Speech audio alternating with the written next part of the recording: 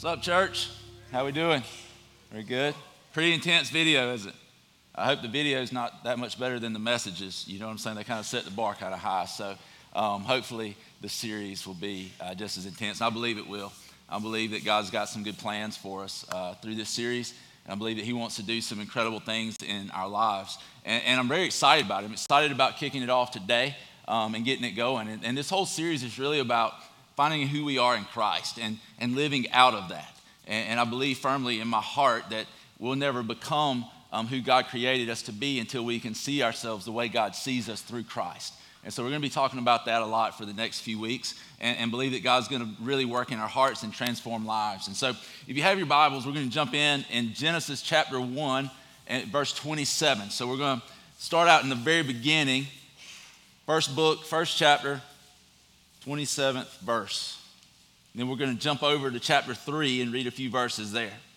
And so this is the creation story of God creating everything. And in verse 27, it says, so God created mankind in his own image. In the image of God, he created them. Male and female, he created them. And so let's look over in chapter 3 now. So we see how God created us in his image, but now we're about to see sin enter the world. It says in verse 1 of chapter 3, now the serpent was more crafty than any of the wild animals the Lord God had made. He said to the woman, did you really say you must not eat from any tree in the garden? The woman said to the serpent, we may eat from the trees in the garden, but God did say you must not eat from the tree that is in the middle of the garden, and you must not touch it, or you will die. You will certainly not die, the serpent said to the woman, for God knows that when you eat from it, your eyes will be open, and you'll be like God, knowing good and evil. When the woman saw that the fruit of the tree was good and for food and pleasing to the eye, and also desirable for gaining wisdom, she took some of it and ate it. She also gave some to her husband who was with her, and he ate it. Then the eyes of both of them were open, and they realized they were naked. So they sewed fig leaves together and made coverings for themselves. And so we see this sin and shame and guilt enter into the world, into God's perfect creation. We see that Adam and Eve now feel shame. They see their nakedness. They try to cover that nakedness themselves. It says in verse 21, God pronounces curses on Satan, the man, and the woman. And then in verse 21, this is what we read. It says, the Lord God made garments of skin for Adam and his wife and clothed them. And so in this verse, we see a lot of grace and a lot of mercy that God's showing them by covering their sin and shame, by sacrificing an animal, covering their sin and covering their shame himself. And it says, and the Lord God said, the man has now become like one of us, knowing good and evil. He must not be allowed to reach out his hand and take also from the tree of life and eat and live forever. So the Lord God banished him from the Garden of Eden to work the ground from which he had been taken. After he drove the man out, he placed on the east side of the Garden of Eden cherubim and a flaming sword flashing back and forth to guard the way to the tree of life. Let's pray and we'll get going in the message. God, thank you for your word. Thank you for its power. God, I pray today that, God, you would do a great work in our heart through your word. I pray that our hearts would be good soil to receive the good seed, God, of your word. And they would produce a harvest in our lives. They would produce the fruit of the Spirit in our lives, God. They would produce fruit in your kingdom. And we see your kingdom grow. God, I just pray that you'll have your way in this place today. God, I pray that we by faith would take hold of what you want us to take hold of today as we begin to discuss who we are in Christ. Lord, and we thank you for him that we can come to you now. In Jesus' name, amen. Amen. Well, I want to poll the people here today real quick and ask a couple of questions. It's okay to be honest. We're in church. And so the first question is this. How many people here today would say you are a huge Star Wars fan? Any huge Star Wars fans? Like Star Wars? Yep, that's good. I like Star Wars too. My boys all went through like this season where it was all about Star Wars and watching Star Wars movies. How about this? How many of you adults are willing to admit that you love the Avenger movies? Anybody like those? Yeah, I like those too. I think I might like those more than my kids do. And so I enjoy those. Now this one is going to date us a little bit. Star Wars goes way back, but this is going to date us a little bit, probably because these movies are not quite as recent as some of the others. But how many of you love Indiana Jones movies? Any Indiana Jones fans? Yeah. Raiders of the Lost Ark. It came out in 1981, right? I was 6 years old then. You can do the math, figure out that I'm old. And so it came out in 1981. And this whole movie is geared around Harrison Ford, Indiana Jones, going and being used by the government to go find the lost Ark of the Covenant, right? And so they're trying to find the Ark of the Covenant before the Nazis find it. And this whole just adventure ensues, just trying to find the Ark of the Covenant. And so the whole movie's based around that. And you see people just spending time and effort and energy, everything they got to try to find this treasure, right? And it's interesting to me that the Ark of the Covenant for the Israelites, for the Jewish people, signified or symbolized the presence of God with them. And so what we see in this and in today is, or what I see today, is that people are still looking for something. And what we're really looking for, even if we don't realize it's what we need, is the presence of God. The presence of God to work in our lives. And just like they were pursuing this thing that symbolized his presence, we today pursue all kinds of things that for us is going to make us whole, or for us is going to change our life, or for us is going to do for us what we can't do for ourselves. And so we look for all these different things. But the reality of it is that there's only one thing that can fulfill us. There's only one thing that can sustain us. And there's only one thing that should give us our identity and identify us, and that's Jesus. So that we don't come to a place where we're looking for other things to fulfill, looking for other things to define. But like those people searching for the Ark of the Covenant, man, we spend a lot of time, we spend a lot of effort, we spend a lot of energy, we spend a lot of money trying to define ourselves by things in this world which are never going to define us, never going to give us the identity that we're looking for. And so we need to see that and realize that in the beginning, God created us in his image. It's what verse 27 says, that he created us like himself. That he created us in his image. And so when we look at that, we need to see that it was perfect then. We were created to be with our image bearer. We could see who we were created to be because we were perfectly united with God. The problem comes in when we separate ourselves from him. And the thing that separates us from him is sin. How many sins did it take to separate Adam and Eve from God? One. And I'm pretty sure, I don't think I'm way off in this, but I think everybody in here has committed at least one, right? Anybody that hasn't, I want to say, welcome Jesus to the crowd, because everybody's committed one, right? At least. I've probably committed more than one on the way over here, as you yelled at your kids in the back seat for not doing what you wanted them to do. And so we've all done that. We've all rightfully been separated from God because of the sin that we've committed. And we see that happened to Adam, it happened to Eve. It happens to us the same way. And so it puts us on this search because we've been separated from our image bearer. It puts us on this search to answer the two questions that if you have not wrestled with, you will wrestle with it. And those questions are this. Number one is, who am I? Like, who am I, my identity? And the second question is, why am I here? Have you ever wondered those things? I mean, just tried to answer those questions. I know I have in my life. And the reality is the only answer that I found that satisfies me, that shows me the truth, is when I find those things in Christ. The bad thing about it is we've looked to the world to define us. We've looked to the world to tell us who we are. We've looked to the world to give us our purpose. We've looked to the world to try to tell us that we're okay.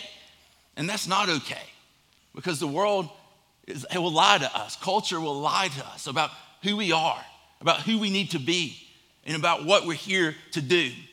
But we still chase after it, spending time, money, effort, energy, trying to grab hold of this thing that's going to finally settle it for us and be what we need it to be. Because we all long, there's part of each one of us, and you may think about this more with teenagers or maybe with women, but guys, this is just as true for us if we're willing to admit it. We all long for this feeling, this identity that tells us we're okay. Like I'm accepted the way I am. Every human being has a desire, a need to be accepted, to be loved. And we can try to be tough and macho and say we don't, but the reality is we do. And so we try to find these things that make us feel okay. We try to find these things that make us acceptable. And the reality is, there's been so many things that we've heard from the world, from culture around us, that have told us who we are, that for many of us, we don't know who we are anymore. We've just bought into the lie about who culture says we should be or what we should do. We've allowed our past to define our present and our future. We've allowed what others have said to define who we are. Whether it was a parent or someone who took care of us or someone that was just in our life for a period of time that caused us to begin to question, who am I? Am I good enough? Am I acceptable?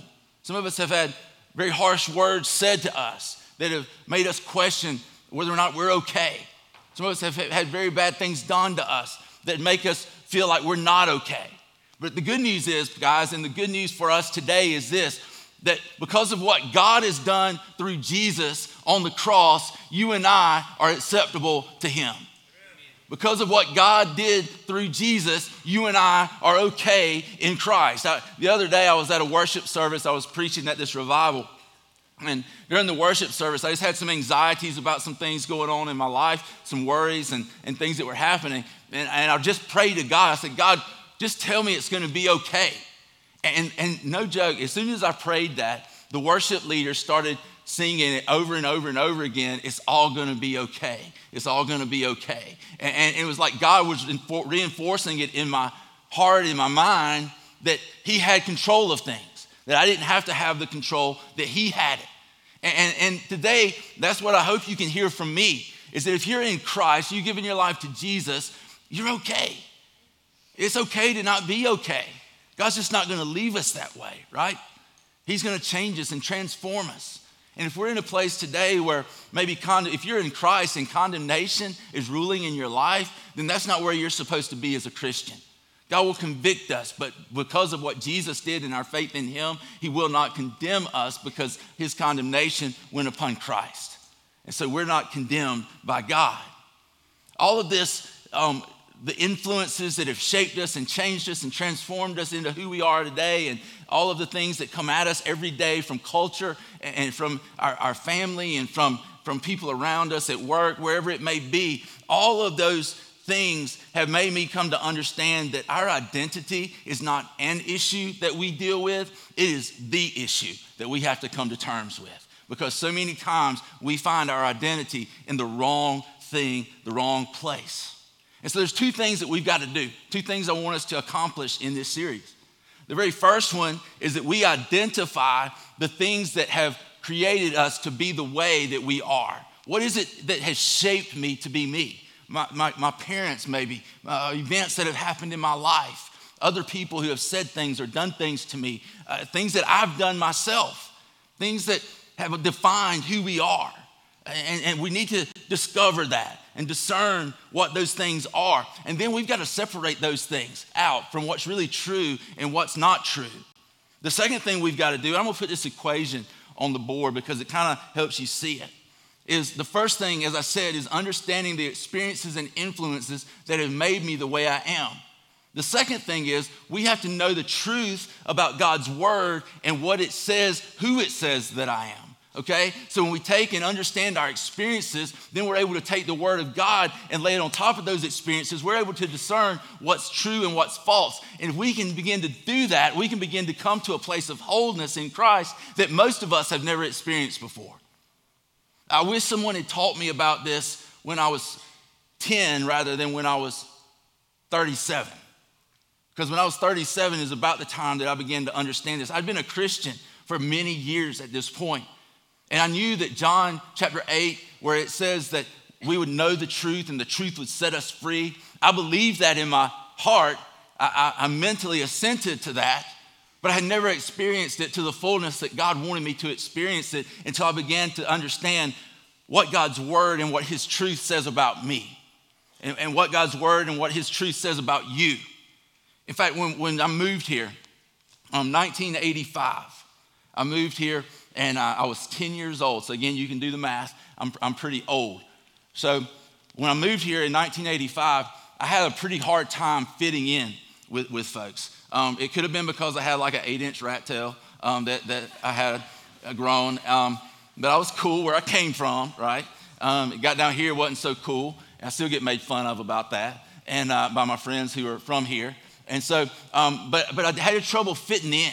I had trouble really beginning to establish who I was here in Statesboro. I'd go places and people, if you're from a small town, you can understand this, but people would ask me like, who do you belong to? And I'm like, I belong to Jeff and Bobby, and that's about all I can tell you. And I finally learned that the best thing to say was, I'm not from around here, because I figured out that's what they were trying to ask, is they were trying to identify me with my parents and see if they knew my parents, and it just became easier to say I'm not from around here. And then when I would say I'm not from around here, I kind of get some funny looks, and they would kind of guess that probably by my appearance. But I would just tell them eventually, I just got to where that's what I would say is, I'm not from around here. And so I had a real hard time fitting in. And since I didn't fit in the way I was, what I decided I would do is recreate myself. I decided I'd become someone new. I remember one day in elementary school, I was out on the football field at the elementary school, and we were doing some PE stuff. And I remember looking, and there was this little cute blonde-haired girl who was going across the football field carrying something to another teacher. And I remember standing there that day and watching her walk across the football field, and this thought came to my mind. I thought, I'd like to have one of those one day. And so I was like, I'd like to have one of those. And so I decided at that point, though, that there was no way that a girl like that was going to like me the way I was. And so, again, I started recreating myself. I started trying to wear the right clothes. I started trying to do the right things that people would like. I tried to say the right things, and become the right person. I even tried really hard in athletics and worked real hard in baseball and in football and things like that, because I felt like if I'm an athlete, somebody like that will like me. And so I just worked for several years to try to become that person that I thought somebody would like, to become that person that people would look at and go, he's okay, he's good. And you know what's crazy about all that, me recreating myself and doing all that?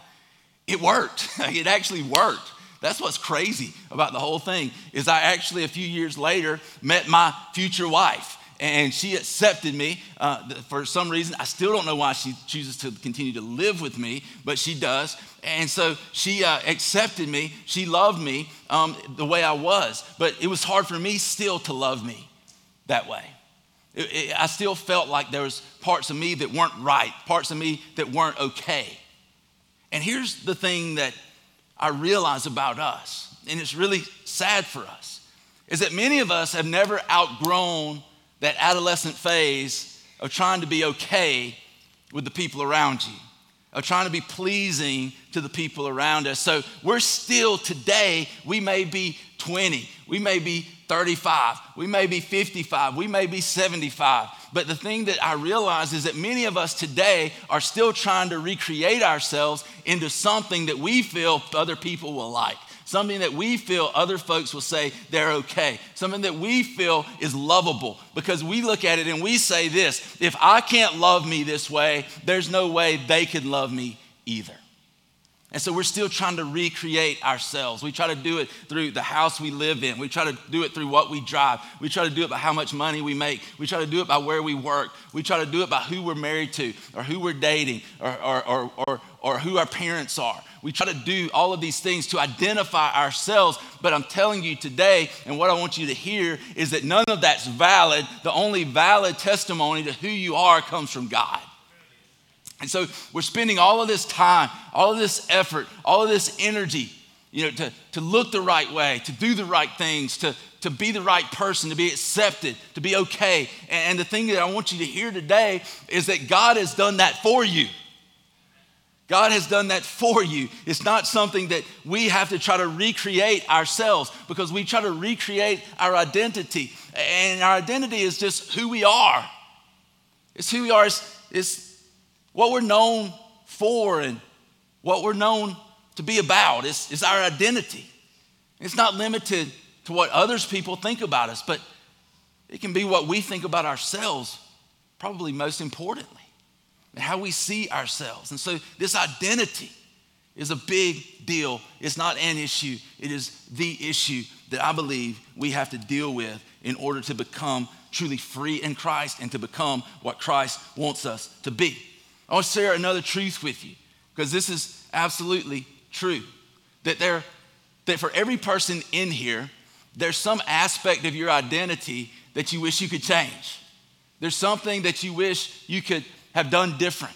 There's something that you might wish had just gone a different way as you look at your life. And so a lot of times it's our past that begins to identify us. It's the people we're around that begin to identify us. And mistakes we've made sometimes begin to identify us. And we'd like to be able to change that a lot of times. We'd like to be able to make that something different. We'd like to be able to go back and have that to do again. And the reality of it is we don't really get that do-over. But the great thing that we do have is we have a God who's made a way for us to come to him despite our sin, and we can find ourselves in him. We find who we truly are in Christ and in what he says about us, so that we can be set free from those things that tend to hinder us, those things that make us feel we're not okay, but that we have to become someone else if we're ever going to be okay or be accepted. So we got to come to this place where we realize this. For a lot of us, it's our past experiences that define us. For some of us, it's past sin that define our lives. So we define ourselves by our promiscuity, by the people we slept with, the people that I knew guys who they prided themselves on how many girls they could sleep with. We then come to a place in our lives many times where that begins to be a source of condemnation in our lives. And so we have those things that tend to keep us and hold us back. We have things about our performance in life, and are we succeeding or are we failing? And those things tend to make us look at ourselves a certain way. If we're being successful, typically we feel like we're acceptable and loved. But if we're having struggles or failing in things, we typically feel like somehow that's made us unlovable, that's made us unacceptable. And so we come to a place where we don't look at ourselves the way God looks at us. I know for myself, in ministry, I worked in the roofing business for about 10 years before I went into ministry. I thought it'd be a lot easier, honestly, because you're trying to do a good thing. But the reality of it for me was that I thought everybody was going to just like me and be on my side. And I come to find out really quickly that that's not the case. And it was things that would go on, where I would have things said about me or things that put on Facebook about me, or this would get back to me that so-and-so had said this or said that, or somebody that didn't even know me went on a rant about me, and things like that would just get in my heart and just fester there and just make me want to give up, make me want to quit, make me want to run away. And it wasn't until I began to learn these truths that I began to be set free from that. And I don't mean this arrogantly, and I don't mean this in a bad way. But the thing that God's done in my heart and the truth he's shown me about who I am according to his truth, not according to my truth, has set me free so much from the things that other people think or the things that other people feel about me. And so I've been able to come to this place where I'm no longer defined by how good the message is that I preach on Sunday morning. I'm not defined by how many people come to the altar or how many people get saved. I'm not defined by how many people show up next week. The thing that God's shown me, and I'm sharing this example with you, I want you to be able to apply this to your own life, is this, that if no one shows up next week, it still doesn't change who I am. It still doesn't change who I am. It's about what God or who God says that I am. And it's the same thing for you. These outward, external things, unless we let them into our heart, they cannot define us. Because God, if we're in Christ, is defining us through Christ with a greater truth. We don't have to find our identity in athletics or in our spouse or even with our children. Because God's given us the identity. See, here's the incredible thing. And here's the greatest truth that there is. The greatest truth that there is that defines us is the gospel. It's the greatest truth that there is. And it defines us. It tells us who we are in Christ if we put our faith in Jesus. And the truth of it is this, that we're all sinners, right? Every single person in here is a sinner. We established that earlier. Everybody's committed at least one, right? And so we're all sinners. And because of that sin and that rebellion against God and the wrong acts we've committed against him, God's judgment is rightfully on us. His condemnation is rightfully on us. But the greatest thing about our God and the incredible thing about him is that he is a God of love. And as this God of love, he's come to our lives through Christ to make a way for us to be able to come back to him. And he's given us the ability to have our relationship with him restored, so that we again are united with our image bearer. So we can look to Christ to see who we are and what we're to be about and how we're to live. And it begins to give us our identity when we see ourselves in Christ. Because God doesn't look at you through Christ and see the sinner. God looks at you through Christ and sees a saint. I know that's hard to believe. It's hard to fathom that God could look at you and think, man, they're perfect. They're righteous. But the crazy thing about it, guys, is this, that God gives us that righteousness through Jesus. But for so many of us, we're still trying to earn it. We're still trying to maintain it. We're trying to get it, and then we try to maintain it. When the reality of it is this, that we can't do anything to earn it. We can't make it happen. We can't work harder to make ourselves righteous before God, because the Bible even says that our most righteous deeds are like filthy rags before him. So the thing that we have to see and understand is that the only possibility we have for being made right before God, for having an identity that is true and accurate, is through Christ as we come to him. It's not something that we can do on our own. It's something that we have to receive from God, period. So many times we hear the good news of the gospel and we come to Jesus and we come just as I am, right? We come to him and we have our sins forgiven and we're in Christ. We're a Christian. But then as soon as that's over, we begin to try to do what we couldn't do before, and that's earn his love, earn his acceptance, when the only way we're going to find acceptance is still through faith in Christ and through the work that God's going to do in our hearts. The problem for a lot of people is this, that you never do right long enough to feel like you can come to God, because every time you think you're getting it together a little bit, it all seems to fall apart. You seem to screw it up again. And so we feel like we can't come to God. I know in my own life, there were times when I would get to this place where I felt like I'm not able to be loved by God. There's no possible way he could love me like this. There's no way he could do this. And then I would try to clean up my act so that I could somehow slip back into God's presence, kind of like sneaking up on him or something. And the thing that I've learned, the thing that I've seen is that in Christ, he's made me like himself. Again, he's recreated me. Again, he's made me like Jesus. Now, you're not going to confuse me for Jesus, but I'm in Christ. I'm hidden in him.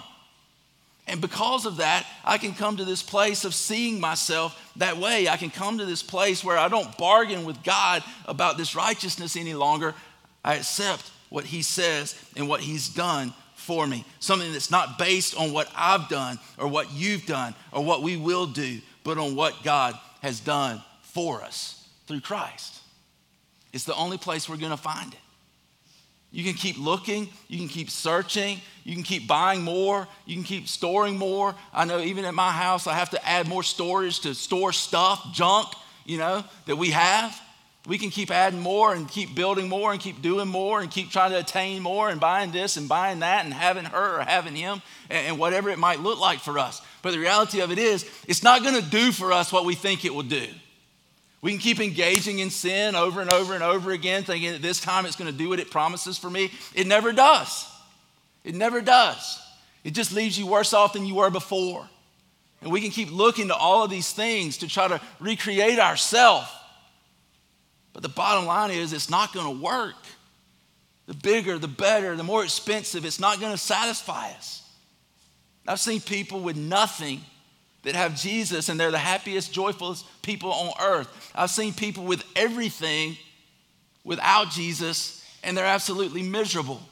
I read an article the other day about Aaron Rodgers, the quarterback of the Green Bay Packers, and it was talking about how he really began to search for the answer to life because he'd won a Super Bowl. He'd done all of these things. And Tom Brady, the quarterback of New England Patriots, he did the same thing. There was an article about him years ago that was the same thing. He had the supermodel wife. They're both doing great. They both have everything. They have everything we could possibly think of. And yet they weren't happy. They were still like trying to answer, what's the purpose in life?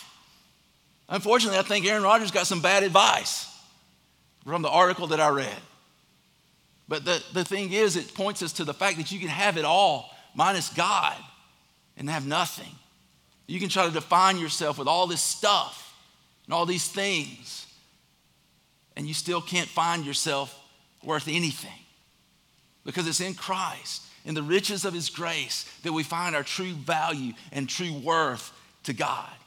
And we find the true value that has been placed on our lives. And there's nothing and no one that can take that away from us when we have it in Christ. And when we by faith simply receive it, God does the greatest exchange that he's ever made. And it's his righteousness for our wretchedness. It's the greatest exchange that there's ever been. He takes our sin, he takes death, he takes all of those things and gives us his righteousness, gives us his life to live.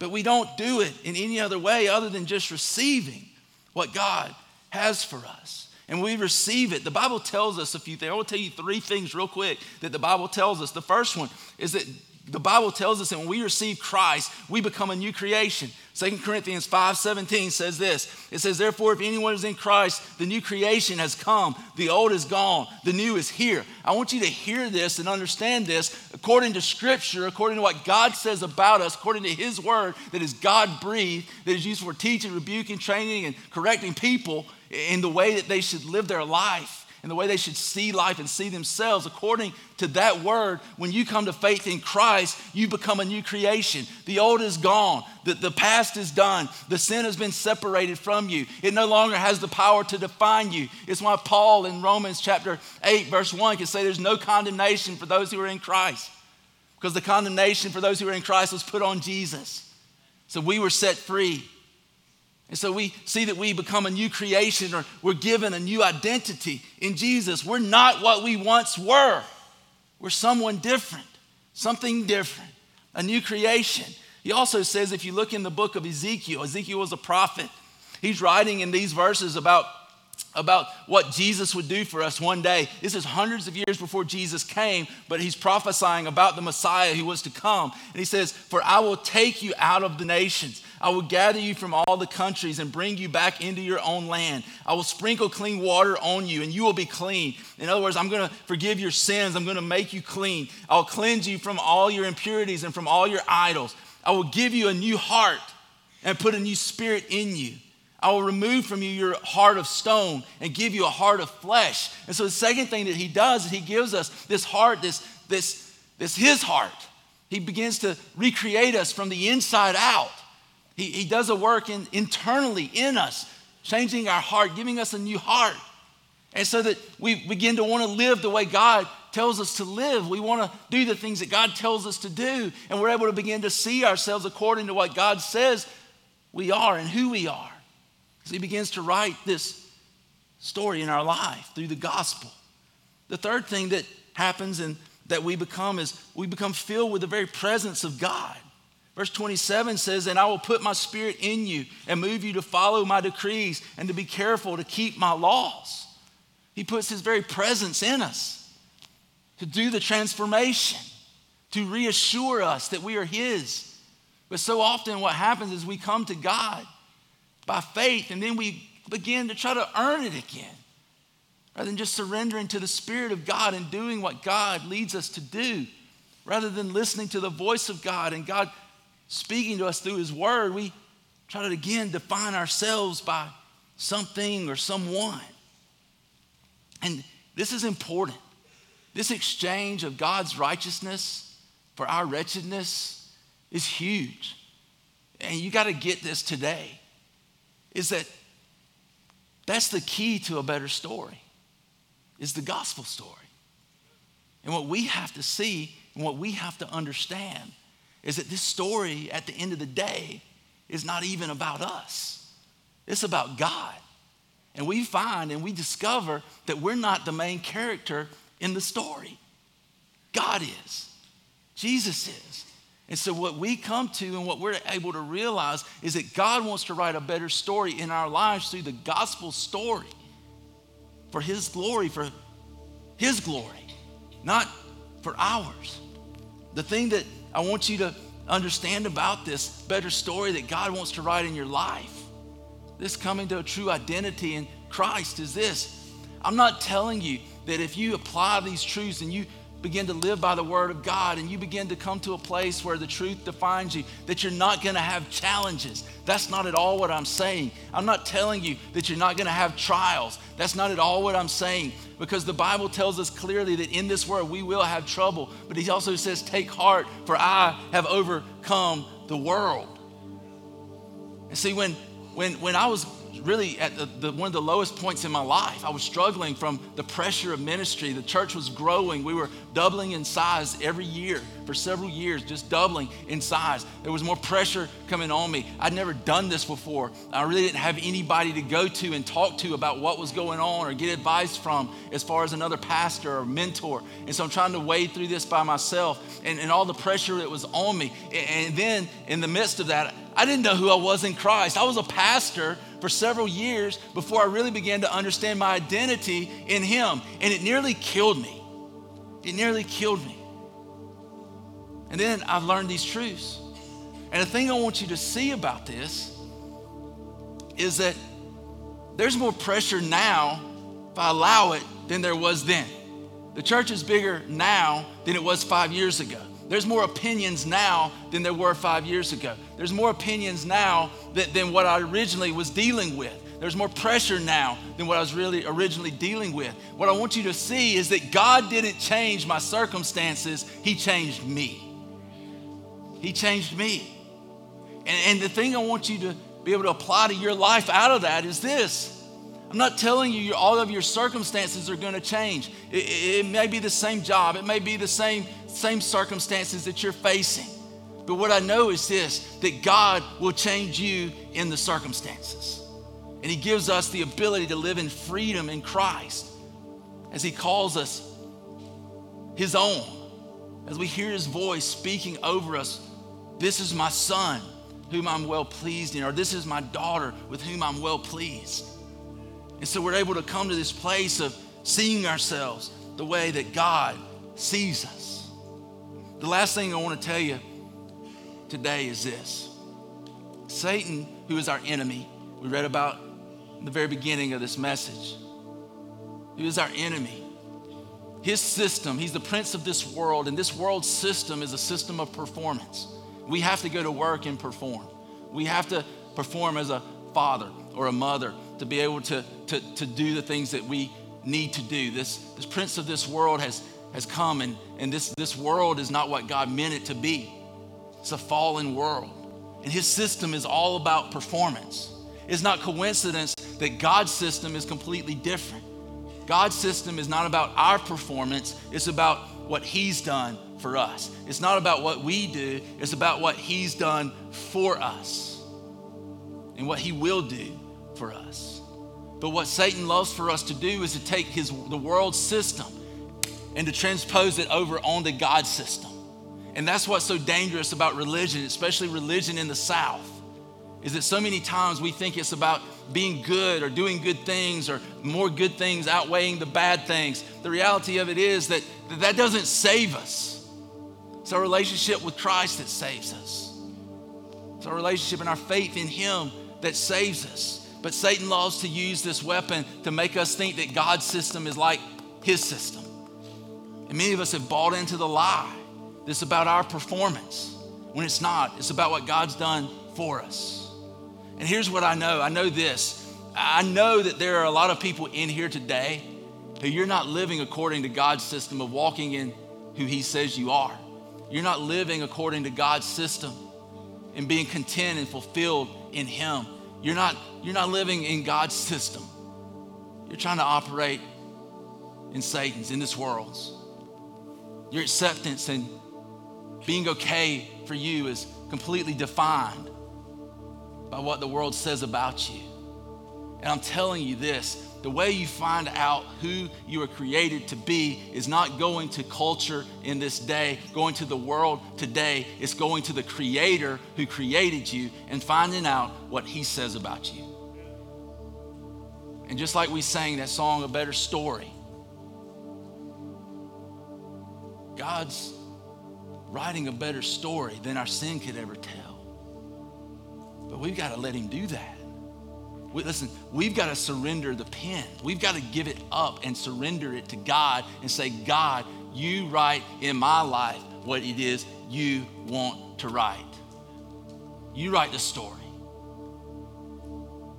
Because we're not the main character of this. It's all about God. And when we come to that conclusion and we begin to live our lives that way, and we begin to receive what God freely offers us in Christ, then we can walk in the freedom that John 8:32 tells us that we can have, where the truth will set us free. There are a lot of people in here today who are bound up by this world system of performance.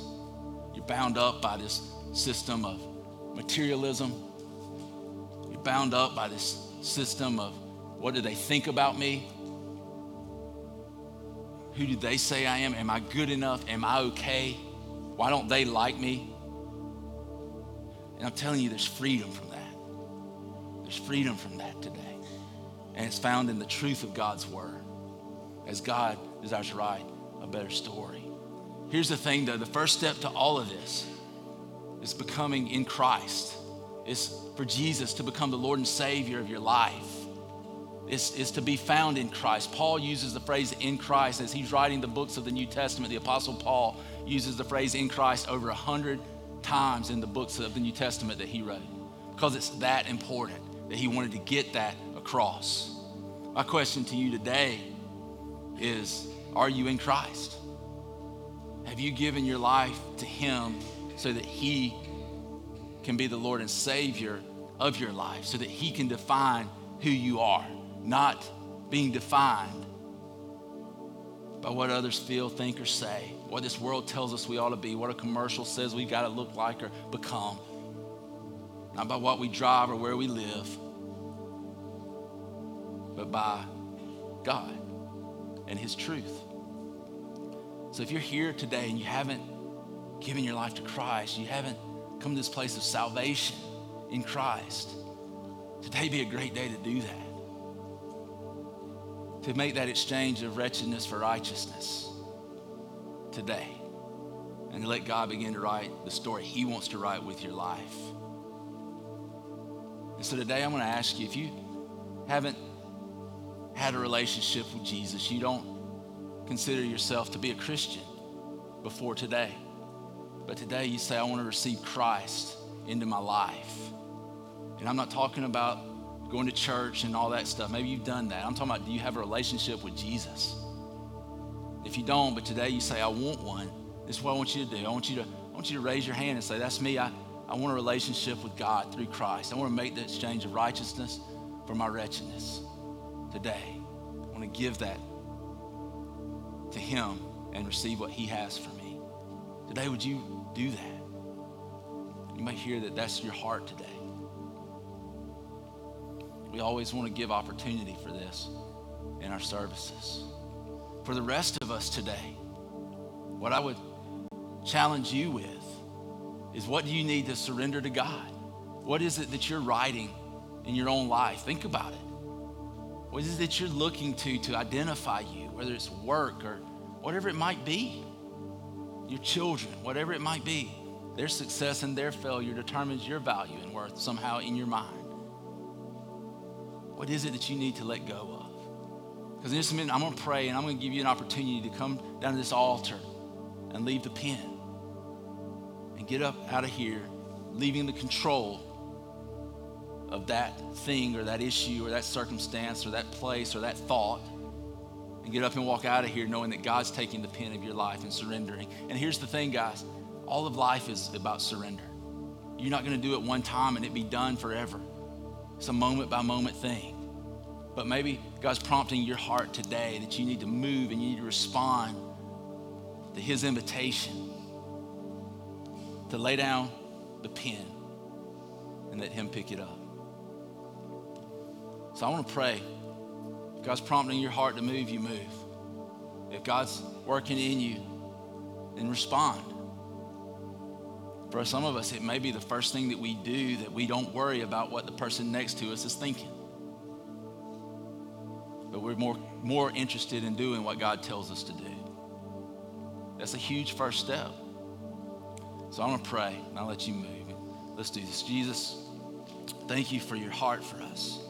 Thank you, God, for your love for us.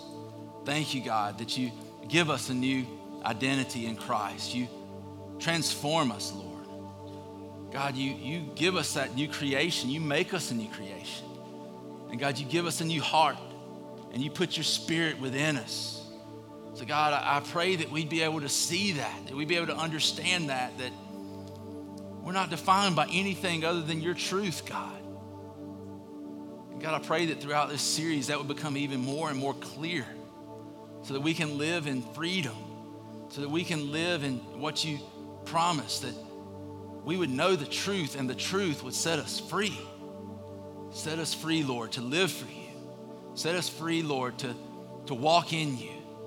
God, give us your heart to live out of. Father, we love you and thank you that you love us. Thank you for Jesus. Thank you for the new creation. In his name we pray. Amen. Amen. But they're going to keep praying. You can come and pray if you'd like. Otherwise, listen, we'll see you next week. God bless you.